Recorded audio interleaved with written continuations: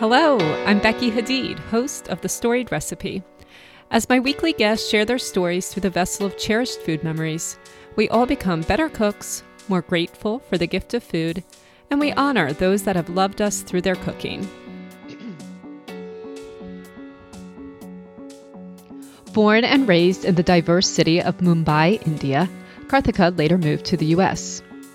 At the same time that her beloved mother fell ill several years ago, Karthika was experiencing a personal renaissance as she transitioned from a career in computer science to photography.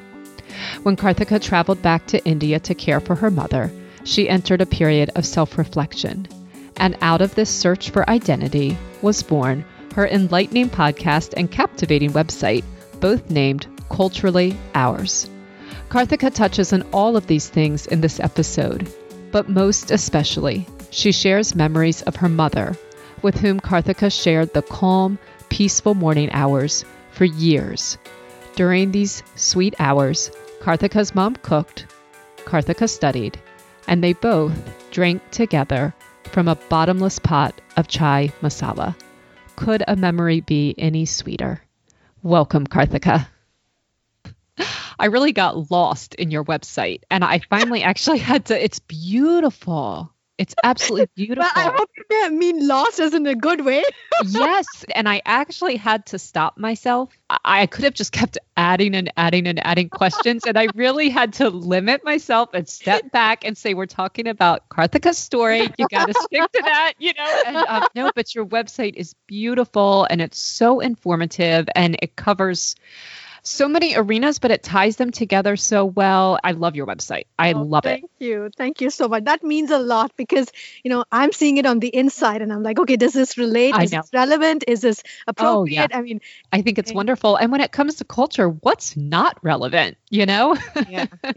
And I guess that's where I kind of stem from. It's such a big part of who I am. I just don't have one cultural influence. I have a lot of different cultural influences, even though I'm Indian and now I live here. And, my kids are born here. And so it's just, it's such a dichotomy for me that I was constantly struggling with. It's just life. And you can't just say it's culture's only food or culture's only this or, only that. It's the whole gamut of emotions and feelings and everything tangible and intangible, right? Yes, that's so well said. And I think the challenge that you and I come up against, we're trying to almost quantify or describe what is intangible, Absolutely. Right? Let's talk about the roots here, right? So you did begin your life in India. Yes, I have been born and brought up in Bombay. I know people call it Mumbai, but I will always call it Bombay because that's how I grew up. But my parents are actually from the southern part of India. So my whole maternal and paternal side is from Chennai, which is in the southern part of India. So we are actually South Indians, but like I said, born and brought up in Bombay. And in just such a multicultural, diverse place, even within Indians, you have so much of diversity. And most of us live in apartments because of just space and the fact that it's, 1 billion people. So individual homes are not that popular. And being a very societal culture, you are very much sometimes in your face with your neighbor, with your friend, with the people in the building. So your neighbor could be somebody from eastern part of India. Your other neighbor could be somebody from the southern part of India. And doors are pretty much open most of the time. So it's you get food, you get culture, you get festival influences. It's such a big mosaic. And I struggle with the word sometimes mosaic versus melting pot, because melting pot, I feel, and this is not my phrase, one of my guests actually said this to me and I thought it was so relevant. Melting pot is when we all get together and it becomes a big mishmash. But a mosaic is when each piece kind of fits, right? But it still retains its individuality. Right. And the whole thing is so beautiful. And I feel that's what Indian society and Indian culture is. We have all these individual paths, but together it's such a beautiful fabric of society. I miss it. What I find looking back and thinking back is that we were so multicultural, even though we didn't know what that word was and what that word meant. Like I grew up in a colony of many different, apartment buildings. So it was about, I don't know, I would say over a thousand families. And living in Bombay, Bombay is such a multicultural city, and it's the financial capital of India. So a lot of people, a lot of migrant community comes into places like Bombay and Delhi because for work and for life, like lifestyle and all of that. So we were always surrounded by people of different ethnicities and different cultures, and it was just life. It was, we would celebrate every festival together. It wasn't that, oh, this is yours and this is mine, and you can't be a part of it, or I can't be a part of your celebration. Nothing like that. So first of all, I did not know. Forgive me for my ignorance. I did not know that Bombay and Mumbai were the same place. Yeah, so a lot of the names in India came from the British rule, and then there was a whole movement of nationalizing, right? So a lot of the names went back to our traditional names. So Mumbai is actually named after one of the, like a Mumbai Devi goddess. And a lot of Indian names are related to gods and goddesses. Hindu gods and goddesses. Hindu gods and goddesses. So I think the movement is definitely pro Hinduism and more Indianism. I shouldn't say Hinduism, more Indianism. Yeah. Although, like you said, the two are kind of almost inextricably linked. Indianism and Hinduism are inextricably linked. I don't know if I would say that. An Indian could be a Christian, an Indian could be a Hindu, an Indian could be a Muslim. So for me, an Indian is just somebody who's from India or has roots in India. Hinduism is more like my religion. My parents were very religious, and for generations have been. So for me, Hinduism is just what faith I believe in, and what sort of God I pray to, and all of that. Yeah. But I separate it that way. Okay, that's very helpful. Thank you. Yeah. Okay, so you talked about some of the traditions that you celebrated in this vibrant capital when you were young. So do you have any favorites? And I would love to know, especially, I'm thinking they were very closely connected with food. Yes, absolutely. we Indians love our Indian cuisine is so diverse. And again, celebrating Diwali in South India is very different to celebrating Diwali in North India, which is very different to celebrating Diwali in East India. That is so interesting. Yeah.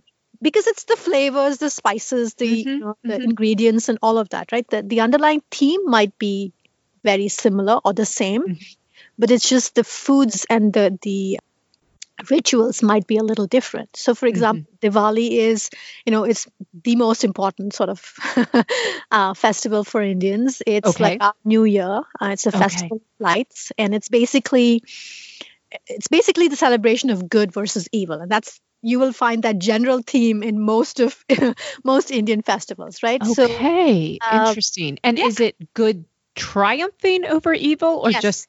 Yes. Okay. And again, there's a lot of like mythological significance and all of that to all of our festivals. So for me, Diwali has always been like we would look forward to it.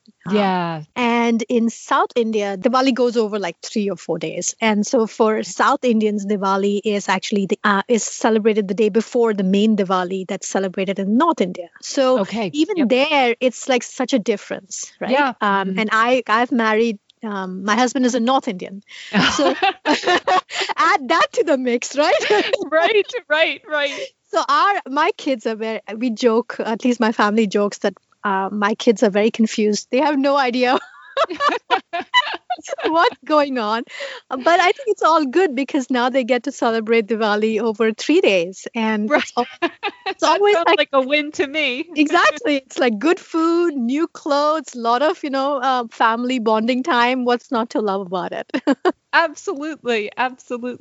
And like you said, the traditions complement each other. It's not like they're coming completely different, philosophical or faith basis. They're coming from the same faith and philosophical basis. And then it's just how you celebrate them are a little different. Exactly. How you interpret it and celebrate it is a little different. And, again, based on the fact that we have so many gods and goddesses, it's bound to happen that, each region has its own sort of main deity, and then they follow, those customs and rituals. So it's actually, if you think about it, it's quite complex, but it's also very interesting.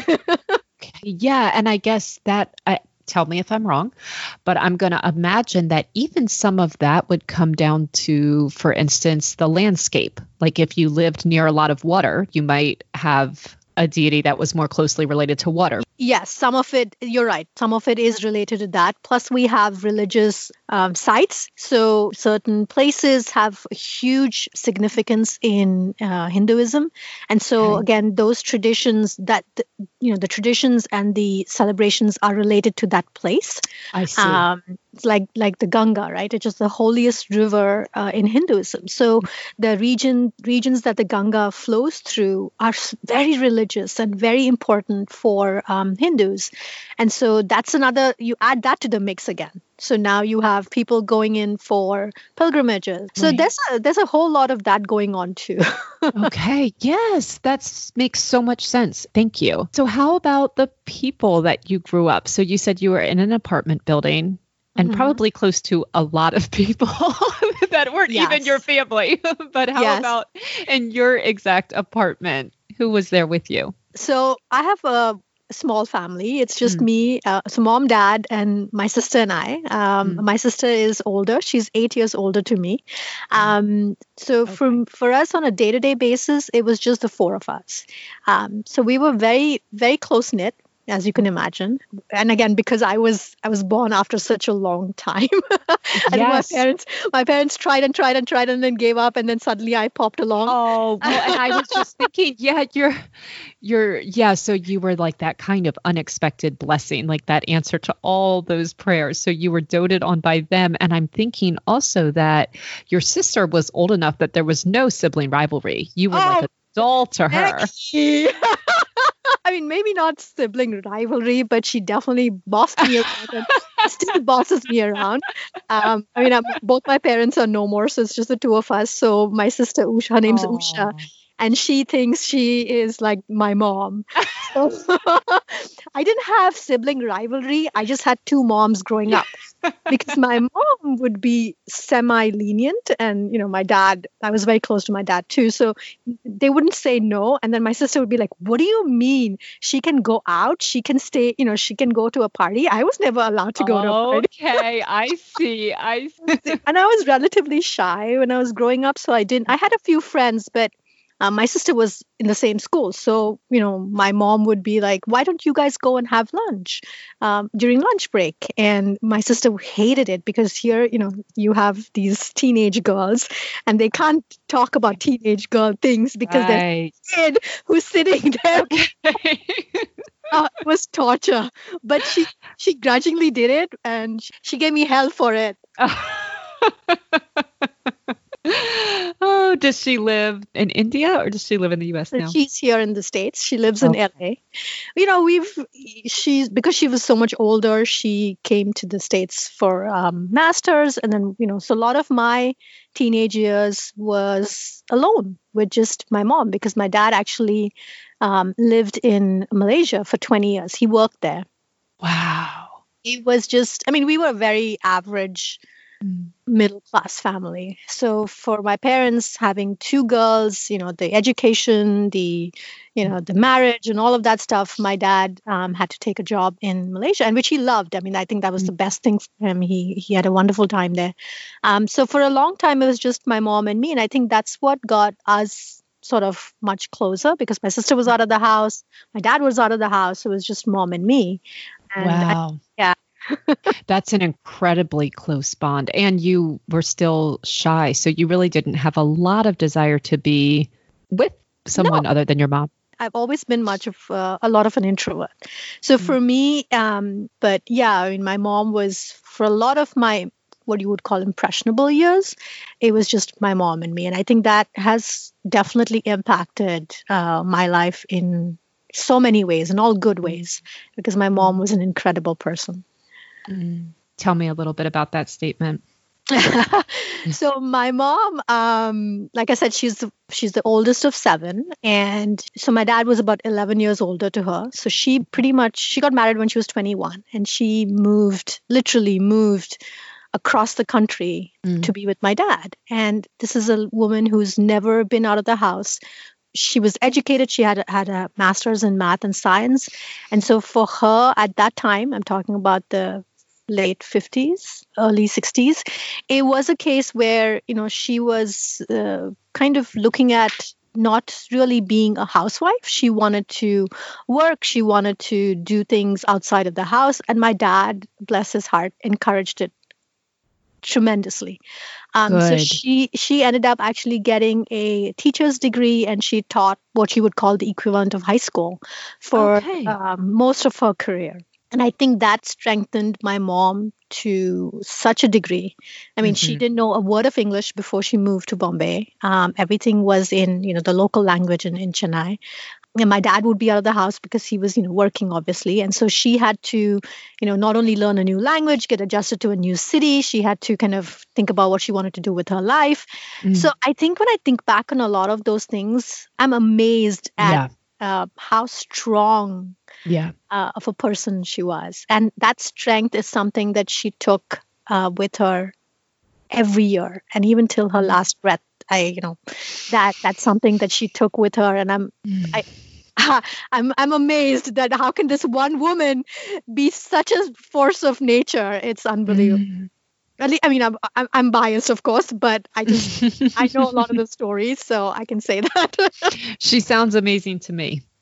Thank you. And how about the ways that she kind of showed love and support to you? First of all, she must have depended on you. I can only imagine what a blessing you were to her. Yeah, I mean, we were very close growing up, and she was a math teacher, math and science teacher. So let me back up. So education is a huge part of our family. My dad was highly educated, my mom was highly educated, and so is my sister and me. So for us, education was a very much a driving force. My parents wanted both the girls to get the best possible education, and hence, we were put in a convent school. My mom was adamant that we would learn English. Did she teach in a convent school? What kind of school did she teach in? She taught she didn't teach at a convent, but she taught in an English medium school. Okay. So, and that's, something a lot of times I get asked this question when I say I'm from India. The medium of instruction is English for most of Yeah. English is our, even though Hindi is the national language, English is a medium of instruction.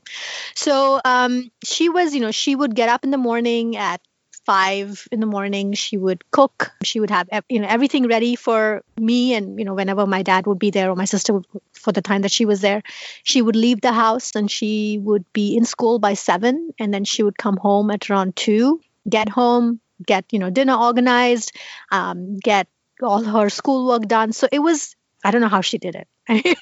Yeah, because something tells me at 5 a.m. she wasn't making peanut butter and jelly for your lunches. Oh, no. I didn't even know what a peanut butter and jelly sandwich was probably when I was in my 20s. No, this was a full 3-course meal. So she would make rice, and she would make curry, and she would make vegetable, and then that would be lunch. And then she would make a snack because I would come back home in the afternoon. And then she would do all the prep work for dinner, because a lot of times she would have assignments and, tests and things like that she kind of correct. So this was, and she was so efficient that within an hour and a half, she had gotten it down to a science that within an hour and a half, she knew what. And it was not like she would make the same thing again and again. She would make, different things. And, my mom's kitchen had 2 burners, and both of them would be on. And it's not like at that time we had things like rice cookers and things like that, or Instapots. None of those things existed. It was all basics. It's like she had all these different hats that she would wear during the day. And I'm sure she did, but when I think back on it, I don't remember her complaining or, saying, I can't do this or things like that. She would do it. We had help and stuff like that, but, it's still the bulk of the house was hers. She was the one managing it. Yeah. So tell me about this chai masala tradition that you had with her. So I have to close my eyes for this because... Oh, I will too. So, remember I talked about how she would get up at 5 in the morning Yeah. and she would cook. And I talked about how education was such a big part of our family. My sister is super brilliant. My dad was a mathematician, so he was very brilliant. So for me, studying for my exams or tests or whatever would always happen in the morning for two reasons. One, that was my internal body clock. And two, it was my time with my mom, right? So I would have company. We would actually pull in my study table into the kitchen. And so while my mom was, getting up and cooking and doing all of that, I would be sitting there with her in the kitchen studying. And tea was something that was a wake up drink. Because Okay. otherwise I would just sit on my table and fall asleep. And I think that's why we moved the table to the kitchen, because otherwise she couldn't see me and I would just, I perfected the art of sitting upright and sleeping. So, a couple of times I remember mom would be like, Karthika, are you up? And I'm like, oh, what? Yes, of course I'm up.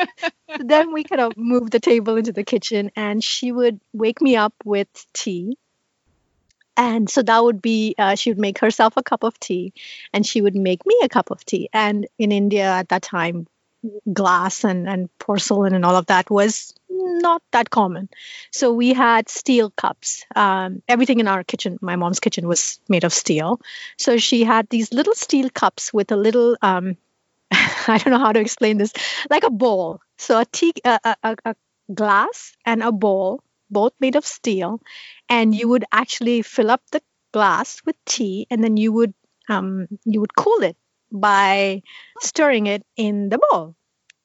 Okay. So that is what our morning tea ritual was. She would make tea, she would give it to me in a glass with a cup, and I would kind of strain it from one to the other to cool it down. And she would, because again, being a math and science teacher, when I would study those subjects, she would talk to me about it while cooking. And that was our bonding time, because otherwise life was busy even for her, right? And the tea would just, I don't know, it was like a never ending supply of tea to keep me Yes. awake. Okay. It wasn't just a cup and you were done. Oh, no, no. Chai is never a cup. You have to have several cups of chai Oh my to enjoy goodness. it. But Mm. for me, chai has such wonderful memories for that reason. And now that she's not there, for me, it's like chai is time with my mom. Even Yeah. now, when I drink chai in the morning or when I drink chai with my kids, there's a flash of memory that comes Yeah. of, being in my mom's kitchen, of her in her sari cooking and us talking, and my little table. I still remember my little table, kind of against the wall, and just, studying. And the chai would just replenish itself. Oh, it just sounds so ideal. And I'm just thinking about it from your mom's perspective, and nobody wants five. It's never easy to get up at 5, Yeah. but I can see it was probably easy for her in some ways because she looked forward to that time with you so much. It's like when you have the most precious part of your day first thing, it makes it so much easier to get up. And I have no doubt that that was the most precious part of her day, Oh, just to spend yeah, that time with you and the quiet and the peace and that yeah. feeling of providing for her family. It just seems like such a serene, sweet time. Yeah, thank you for that. I mean, I always think about it from my perspective, right? Like Mhm. I was so blessed to have that time, uninterrupted time with my mom, Mhm. because before the day got crazy and everybody kind of got, involved with whatever they were doing, that was dedicated time that she could spend with me. And I was looking at it from my perspective. I had her undivided attention for that hour and a half. Even though she was cooking and stuff, she was still, talking to me. She was still asking me questions. She would help me out with math. Um, but to think about it from her perspective, that it was time that she spent with her daughter, that's Oh, beautiful. I have no doubt it was the most precious time of her day. That is such a treasure. That's so wonderful that you had that time. Mm, Yeah, and it's, yeah. that's chai is the drink is always, it always has very special meaning for me. Mm. And Karthika, what is chai exactly? So you can go, someplace here in the US and buy a chai drink, but does it mean to us what it means to Indians? Yeah, so chai actually is literally translates to tea, right? So, Right. I mean, you have the British tea, and you say tea here, but it's actually chai in India. And I know cha is sort of more Middle Eastern, probably. Yeah, it comes from the tea leaf, Yes, essentially. Anything yes. that, okay. So when you drank it with your mom in the morning, were you drinking the chai that, we think of here that's very kind of sweet and milky and, s- you know, s- aromatic and spiced, or was it tea? You know what I mean? Yeah, yeah. So chai is like, for the most part, I would say 90% in India. If you go ask them for chai, they will Uh-huh. give you tea with milk and sugar. So it's Okay. basically brewed tea leaves that then get mixed with milk and then sugar. Mm. Tea, when you say from a British context, is basically hot water and tea leaves brewed. Yes, they do add milk or a dollop of cream, as they say, but I think when you say chai, it's always that milky sort of chai. Yeah. Okay, this is really helpful to me. But even though chai just means tea, literally translated, for Indians, it's a drink that involves milk and sugar almost Yes. always. Yeah, if you go to Interesting. India and you are driving around, or if you go to a restaurant and you say you want chai, so you'll order it as like masala chai or elaichi chai, which is like cardamom chai. You will get tea with milk and sugar. Okay, that I is mean, so mixed all interesting. together. You won't get tea, hot water, milk. I mean, if you go to a fancy 7-star, probably you restaurant, probably you'll get it that way. But if you go to the local chai wala, at the street corner, he's going to give you this little tiny cup with this beautiful, fragrant Mm, beverage called chai. Is it brewed altogether? How is it made? So that's where things get very interesting. Okay, yay. Okay, good. I think there are probably hundreds of variations of chai in India. Every household has a different way of doing it. I know my mother in law makes tea very differently than my mother did, and I'd make tea sort of a mixture of the two. So Mm, I'll tell you how I make tea. okay. So I boil water, and then when the water boils, I will add the tea leaves. And are these loose or are they in bags? So I take it loose, Okay. but again, there are probably hundreds of varieties of tea as well. Oh, So you have the fine powder tea, you have the loose tea, you have the tea where you can actually see the tea leaves crushed. So there are many different ways.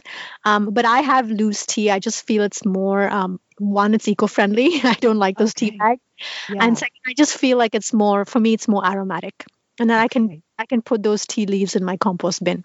Hmm. So I then add the tea leaves to it, let the water boil, and then I will add, sometimes I'll add steamed milk, sometimes I will add just cold milk, and I just give it a little bit of a boil. The moment I see a couple of bubbles, I put it off because I like my tea light. I Okay. don't like it thick and milky. Okay. Uh, And are you doing this one cup at a time or do you no, I do? make a pot. Like I said, Okay. tea is, for a true Indian, tea never stops with a cup of tea. It's the land flowing with milk and tea. Yes, so it's a never-ending pot of tea, and Okay. that's how it'll be in all social gatherings too. You can never stop with one cup of tea. So So that is that that the first thing that your mom would do when she went in the kitchen in the morning? She'd gather the leaves and put it in the pot and she would make a pot of yeah. tea, and then she would give me a cup, and she would give a cup, and then she put it in a flask to Okay. keep it warm, and then she would actually put it in two flasks. So one would stay behind if my dad was around, Oh, and then one she would kind of take with her to school. okay. And then if you go to other households, they do it differently where they will boil the milk, add a little bit of water, but it's mainly milk, and then they will add the tea leaves directly to the milk and let it boil and boil and boil until it becomes nice and thick and strong. Okay. And then they add sugar to it, and then that's tea. So it's so many variations, and you have to be very careful when you go to India and let them know what kind of tea you want. I guess people do develop a strong preference for the way that they were raised with. I mean, they all sound good to me. I would be like, give I me what you got. I love So it. I stopped sugar a long time ago. So I can't Oh, have okay. sugar in my tea. And I hate the taste of the thick, milky tea. For me, tea has to be very light, so I can drink more than 1 cup. So I have no qualms of letting people know, okay, if would you like a cup of tea? Yes, but can you not make it too strong, and can you not make it too thick? And I don't want sugar. Right. And now all of this is different than chai masala. Yes. So masala translates to spice. Yeah. So masala in Hindi is spice in English. So basically what masala chai means is tea with spices. And so spices can be, many different things, right? So you can have the masala chai, which has got black peppers, it has got cinnamon, it's got bay leaves, and it's all crushed together to make the chai masala. Or you could just have chai with just cardamom or ginger, like crushed ginger. So masala tea can mean a lot of different things, but typically when you say masala chai in India, it's chai with chai masala put in. Right. And I'm fascinated that pepper is one of the spices included. Yes, there is a little bit of like heat. I mean, it's not spicy, but there is a little bit of that heat, and it's very soothing, especially when you have like a bad throat. Yeah. It's just you drink it and you go, Yeah, that's so interesting to me. And of course, part of it has to do with taste. I have a Ghanaian friend, and when she came to the US, she thought that black pepper was like just for ornamentation. She had no idea that people actually considered it spicy. I know. It's just, it's fascinating too and that's a whole nother discussion, but even the whole journey of spices and how different cultures and different countries gravitate towards some spices. When I first came here, for me, American, quote unquote, American food was bland. There was no spice to it. And I was so used to not heat, but like just flavor. Flavorful foods. And so for me, putting turmeric and coriander and all of that in my food was normal. Yeah. And I was not finding it. I was just getting salt and pepper. And I was like, oh, where is the spice? Yes. Of all the many, many, many things, it's a wonderful contribution of Indian culture to American culture is just bringing these depths of flavor. For sure. I mean, I have, like when my mother-in-law comes to visit, she replenishes all my spices, like the mixes. She'll make everything fresh and she'll keep it for me. So I have fresh garam masala, fresh chai masala. I'm spoiled. Yeah, what a gift. Well, then let's go there now. I want to talk about making this spice blend that you gave us to try. So first of all, how important is it to buy these things whole? So for instance, cardamom pods versus powders or cinnamon sticks versus powders. I think it's just a personal preference. I mean, I like to buy it whole because again, there's like a little freshness to it. Mm-hmm. So when you're making something like chai masala or garam masala, I think if you have it fresh, if you have the whole, it just adds to me, it just adds much more flavor than if I were to take it ground.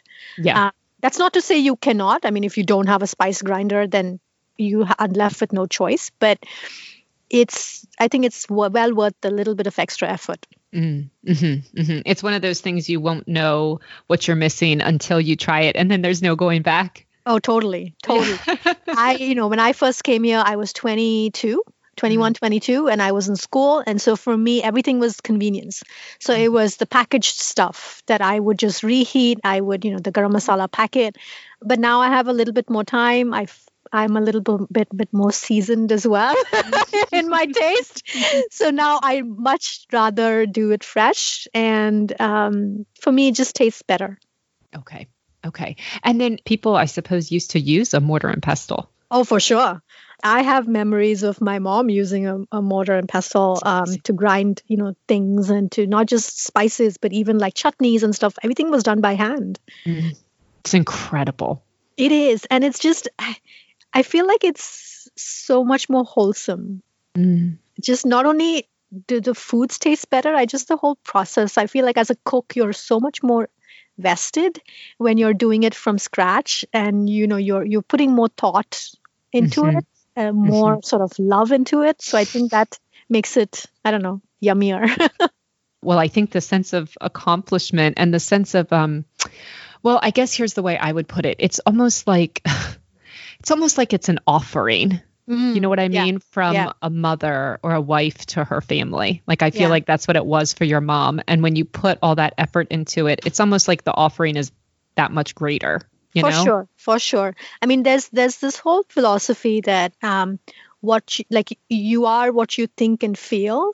So Mm, when you have good positive thoughts, right? Though that mm, translates to everything that you do. So when you are cooking as well, when you have this feeling of, I'm doing the best I can. I want to, I want this food to nurture my family. There's a positive energy mm, that's kind of being translated to the food versus sometimes we think, oh my God, this is such, and I do this so much. mm, This is such a chore. I mean, it's like, mhm. oh my God, I just want to get it over with. I just want to, slap something on the table and be done with dinner. Yeah. I just feel like there's like, subconsciously, there's that little bit of negative energy that goes through. So, yeah. It is interesting. And we're going to come back to making this tea, but we're just going to go right down this path now because, Okay. you have talked about on your podcast, in your blog, in your emails to me, you don't like to cook. That is not something that you inherited from your mom. And I do think that I don't really believe in this thing of like you can cook or not. I think it comes down to if you like it or not. And I think Yeah. some people have since the time they were a child. I'm one of those people. Yeah. And there's other people who didn't. Yeah. And then what they start to say is, I can't cook. Well, it's really just because they never had that interest to do it. I have a friend who says this all the time, and she's brilliant. Yeah. And she's a talented artist. Yeah. And she's always like, oh, I couldn't put that together. Well, of course you could. You don't care. And that's okay, Yeah. Yeah. So I'm so curious about how this happened. Was it just not of interest to you? And I'm also curious if that affected your relationship with your mom, and even if it came into conflict with your culture. Okay, so this is the funny story here. Yeah. So my Okay. mom actually hated to cook as well. Oh, So it was just something she had to do. it was just something she had to do. She was very good at it. I mean, she was, Yep. whatever she made was yummy and delicious. But my mom was never one who would say, "All right, today let's try and make mac and cheese," just for argument's sake, right? She wouldn't. She would be like, "Okay, what shall we have?" And she would be so almost methodical about it, and she would churn it out. My mom was an adventurer. She would love to go out. She wanted to explore. And again, being a teacher, being somebody who was managing the house, wearing all these different hats, she was much more interested in doing fun things with us than being in the kitchen making food. Yeah. I remember instances where she would make food, we would sit down, and suddenly she'd be like, you know what, let's go out and eat. And I'd be like, yeah, Mom, let's go out and eat. So for me, it was just, she was she was my partner in crime in terms of going out, exploring, doing fun things. And she's very creative. She's an artist, an amazing artist too. So for us, those were other avenues where we would bond. We would not necessarily bond in the kitchen over cooking a meal. Yes. No, this explains everything, because what you're saying to me is that she loved her family, so she did her duty. But unlike many good cooks, her identity was never tied up in being a cook. No, absolutely not. If you ask my mom, how does she identify herself, she would be like, I'm a teacher, I'm a mother, I'm an artist, I'm a traveler. So she would have all these adjectives. Mm-hmm. And a cook, not that it's a bad thing, like a housewife would be probably the last thing on her list. Mm-hmm. Again, it's not to say that she wasn't good at it. She just had all these other things that she would much rather do. Mm-hmm. And I think part of that growing up, it was my parents never forced my sister or I to enter the kitchen if we didn't want to. I probably learned how to cook after I came here to the States. I could make a cup of tea or coffee or something basic, but it's not like I could make a meal when I was 16 or 18. I was never forced into it. Yeah. And it wasn't something, in a way, it wasn't something she valued. Not really. No. Yeah. I mean, for her, it was, she wanted us to be more well-rounded. She wanted us to experience many different things. And it was, her philosophy was eat so that you can be healthy and you can, kind of do everything else that you want to do. Mm-hmm. It was not like, a love of food. And I say this because my mother-in-law is like the complete opposite. Yeah. She's an incredible cook. She loves to cook. She loves to feed her family. She, creates recipes. She, she has that excitement when she gets up in the morning and she's like, all right, what shall we make for lunch? And I'm Right. like, we haven't even had breakfast yet. This is so interesting to me, and it really confirms this theory that I've always held, which it doesn't come down to good or bad at it. It just comes down to if you like it or not. If that's the way you express yourself, if it's your love language or not, if it's the way you express your creativity or not, that's what it comes down to. Yeah. And the funny thing is my daughter, she's 14 and she has this love for creating in the kitchen. Yep. So she will come in and she will say, today I want to make brownies with, da da da da da. Or today I want to make avocado gnocchi. And I'm like, what is that? And she's like, I want to experiment. And I'm like, all right. So we have this thing between the two of us. She will, again, being both of us are creative, like you said, in different ways. So she will create all these recipes. She will cook and I photograph her. So it's like, that's our way of bonding. That's perfect. So yeah, that's where my disaffinity, if that was a word, to cooking comes in. And so wonderful that you never felt that pressure. Yeah, no, and I'm so thankful for both my parents because they never, both my sister and I, we were never forced to do something just because, like you said, it was a cultural thing or just because it was expected of us. It was, what is it you want to do? Yeah, that's wonderful. Yeah. I'm happy for you and I'm happy for your daughter. Yeah, it's my mother-in-law is thrilled to bits that at least there's somebody who can put food on the table. And I'm like, yep. So you brought up photographing your daughter. So tell me a little bit about that journey. The camera journey? Yes. And then also how it led to the podcast. Sure. So I actually did not go to school for obviously photography. I have a master's degree in computer science and then I have an MBA. Again, going back to the whole theme of education being a big priority in our lives, I came here for grad school and I actually worked in corporate for about 15 years. And it was fine. I loved what I did. I loved my job. I loved going to school, all of that. But somewhere along the line, I think after my son was born, the camera was just there. And I was like, okay, I'm on maternity leave and I'll kind of take pictures. And something clicked. Either I had time to invest and I had, the inclination to do something. I picked up the camera and I started taking pictures. I started, sending it to family because that was the way that we could connect, being, so many 8,000 miles away. And then people my friends started noticing and they were like, oh, can you take pictures for us? And, oh, can we do this? And I started investing my time as well in learning about the technical aspect of photography. Again, having a technical sort of mindset and a background that came very naturally to me. And then, I was seeing the result, right? I was seeing this image and I was like, oh, wow, I created this. And somebody else is telling me, oh, wow. So then it was like a switch for me that I could then say, yes, both the left and the right side of my brain actually communicate with each other. Yeah. It just sort of grew and grew. And pretty soon I had clients, I was photographing weddings.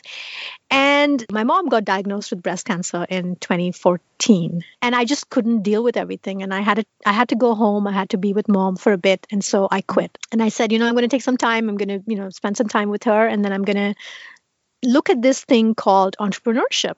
I have a MBA, so might as well make use of my degree, right?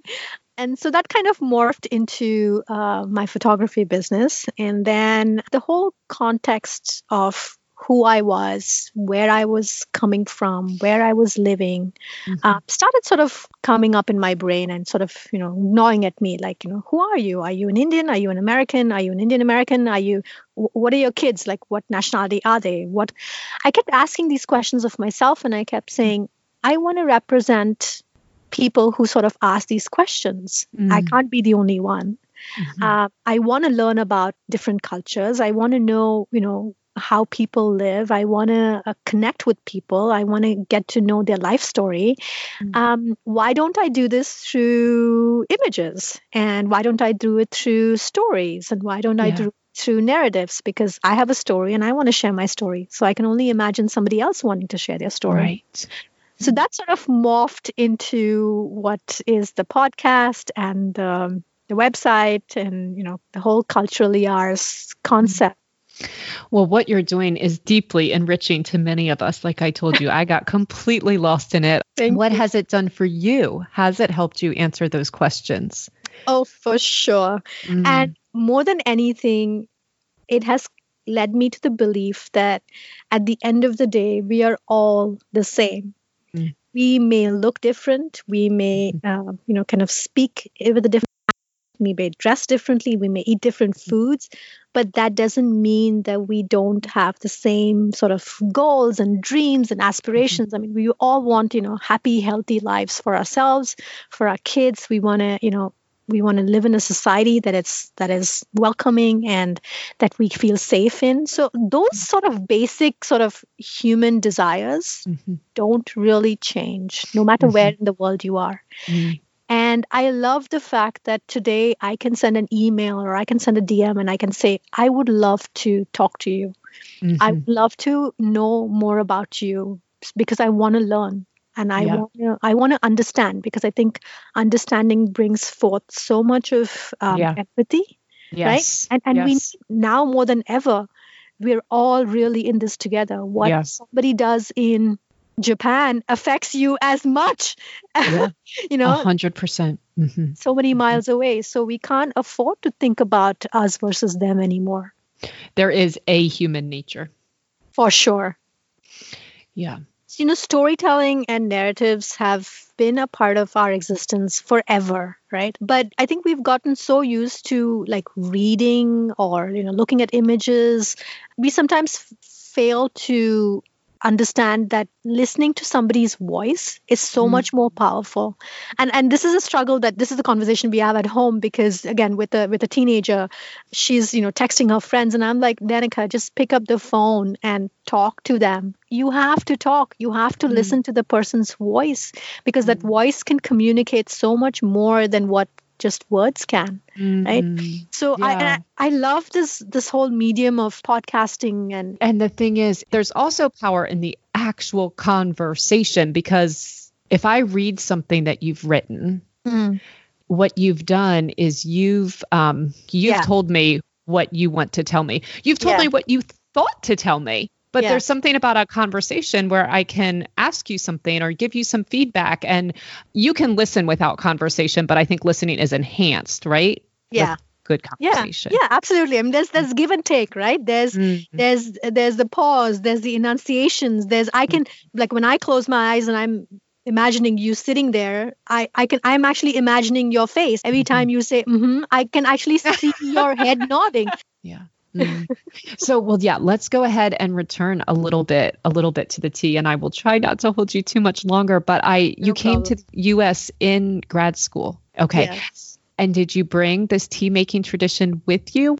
Tea has always been a part of my life. When I came here, I literally came with like 2 suitcases. I had clothes, I had a few pots and pans, I had a few spices, and I was in grad school. So, I had all these other international students who were friends, and we just sort of got to sharing our cultures and our traditions. And tea it's always been a part of my life. I mean, maybe there are very few days in the month where I don't have tea, and that's just because either I'm traveling or something like that. So for me, that's not something that I can separate out from like my existence. I mean, I didn't put that much thought into it. It was just there. Did the US make you at all a coffee drinker? No, so coffee is also a big part of my upbringing, because I'm from the south of India. And so in South India, coffee is more common than tea. So you will have a strong cup of like what we call filter coffee in most parts of South India. So coffee and tea have always been there. It's just that, like I said, for me, tea is a little bit more ingrained because of all the memories that it brings. Absolutely. So Are there other things that you value about the tea? So for instance, parts of your website talked about, health benefits or even, spiritual benefits.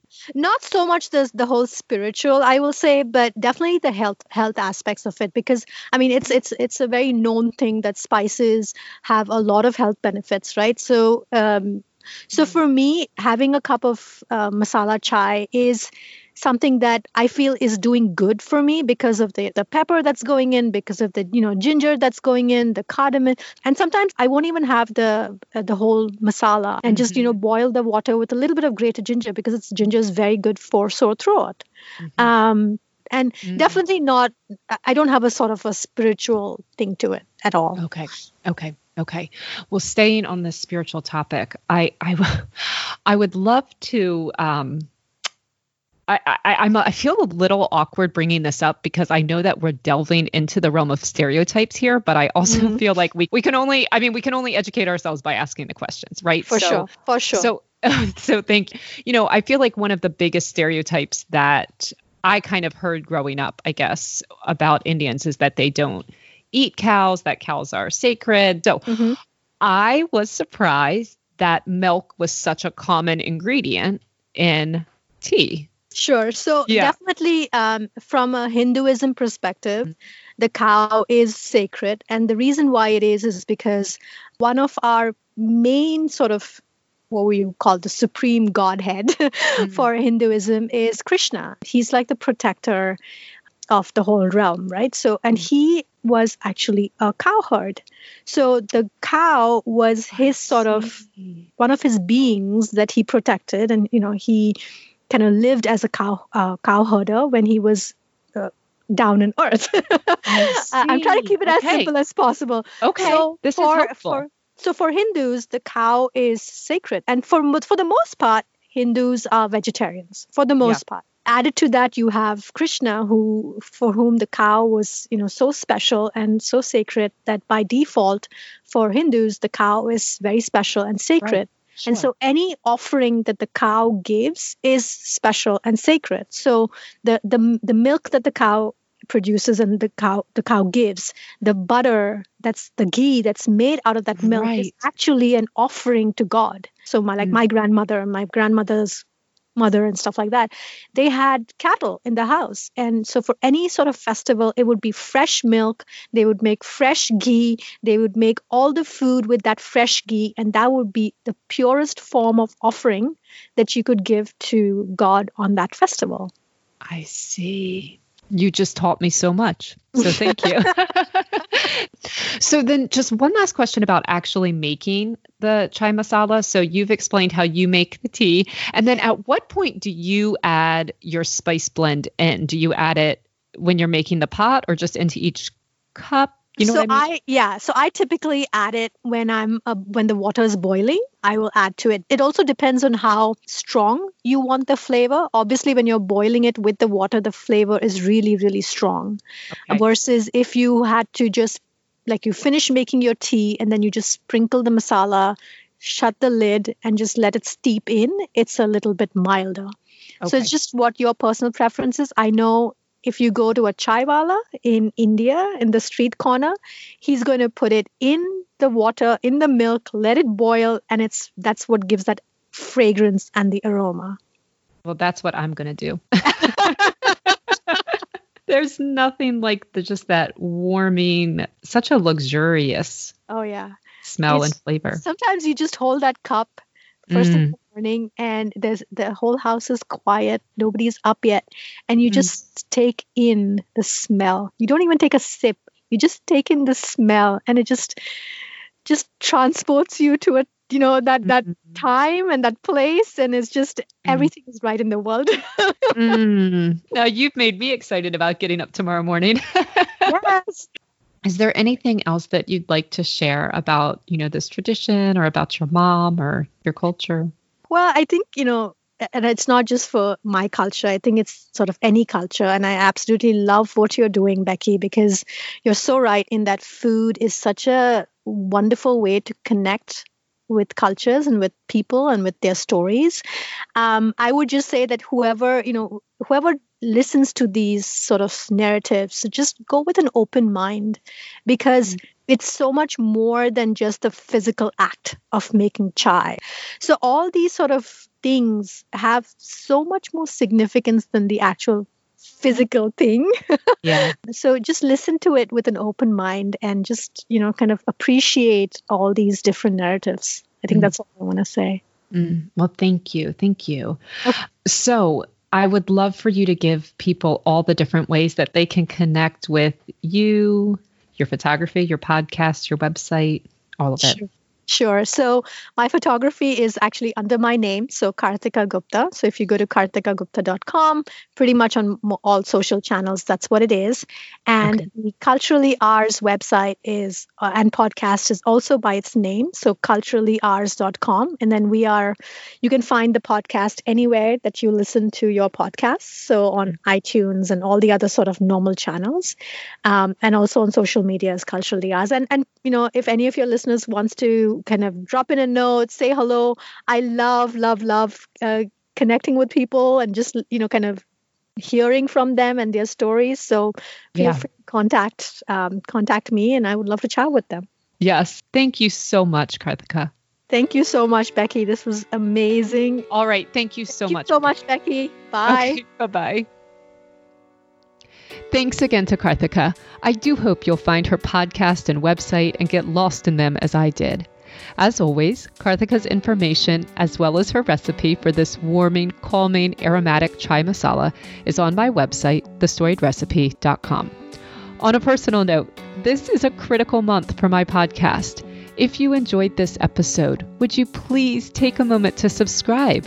Maybe even listen to another episode, share a favorite with your friends or family or on social media, or finally, leave a review.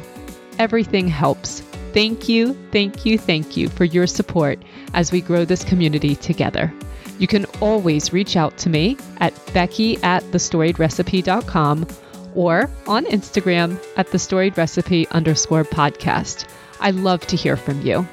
Thank you and have a great week, my friends.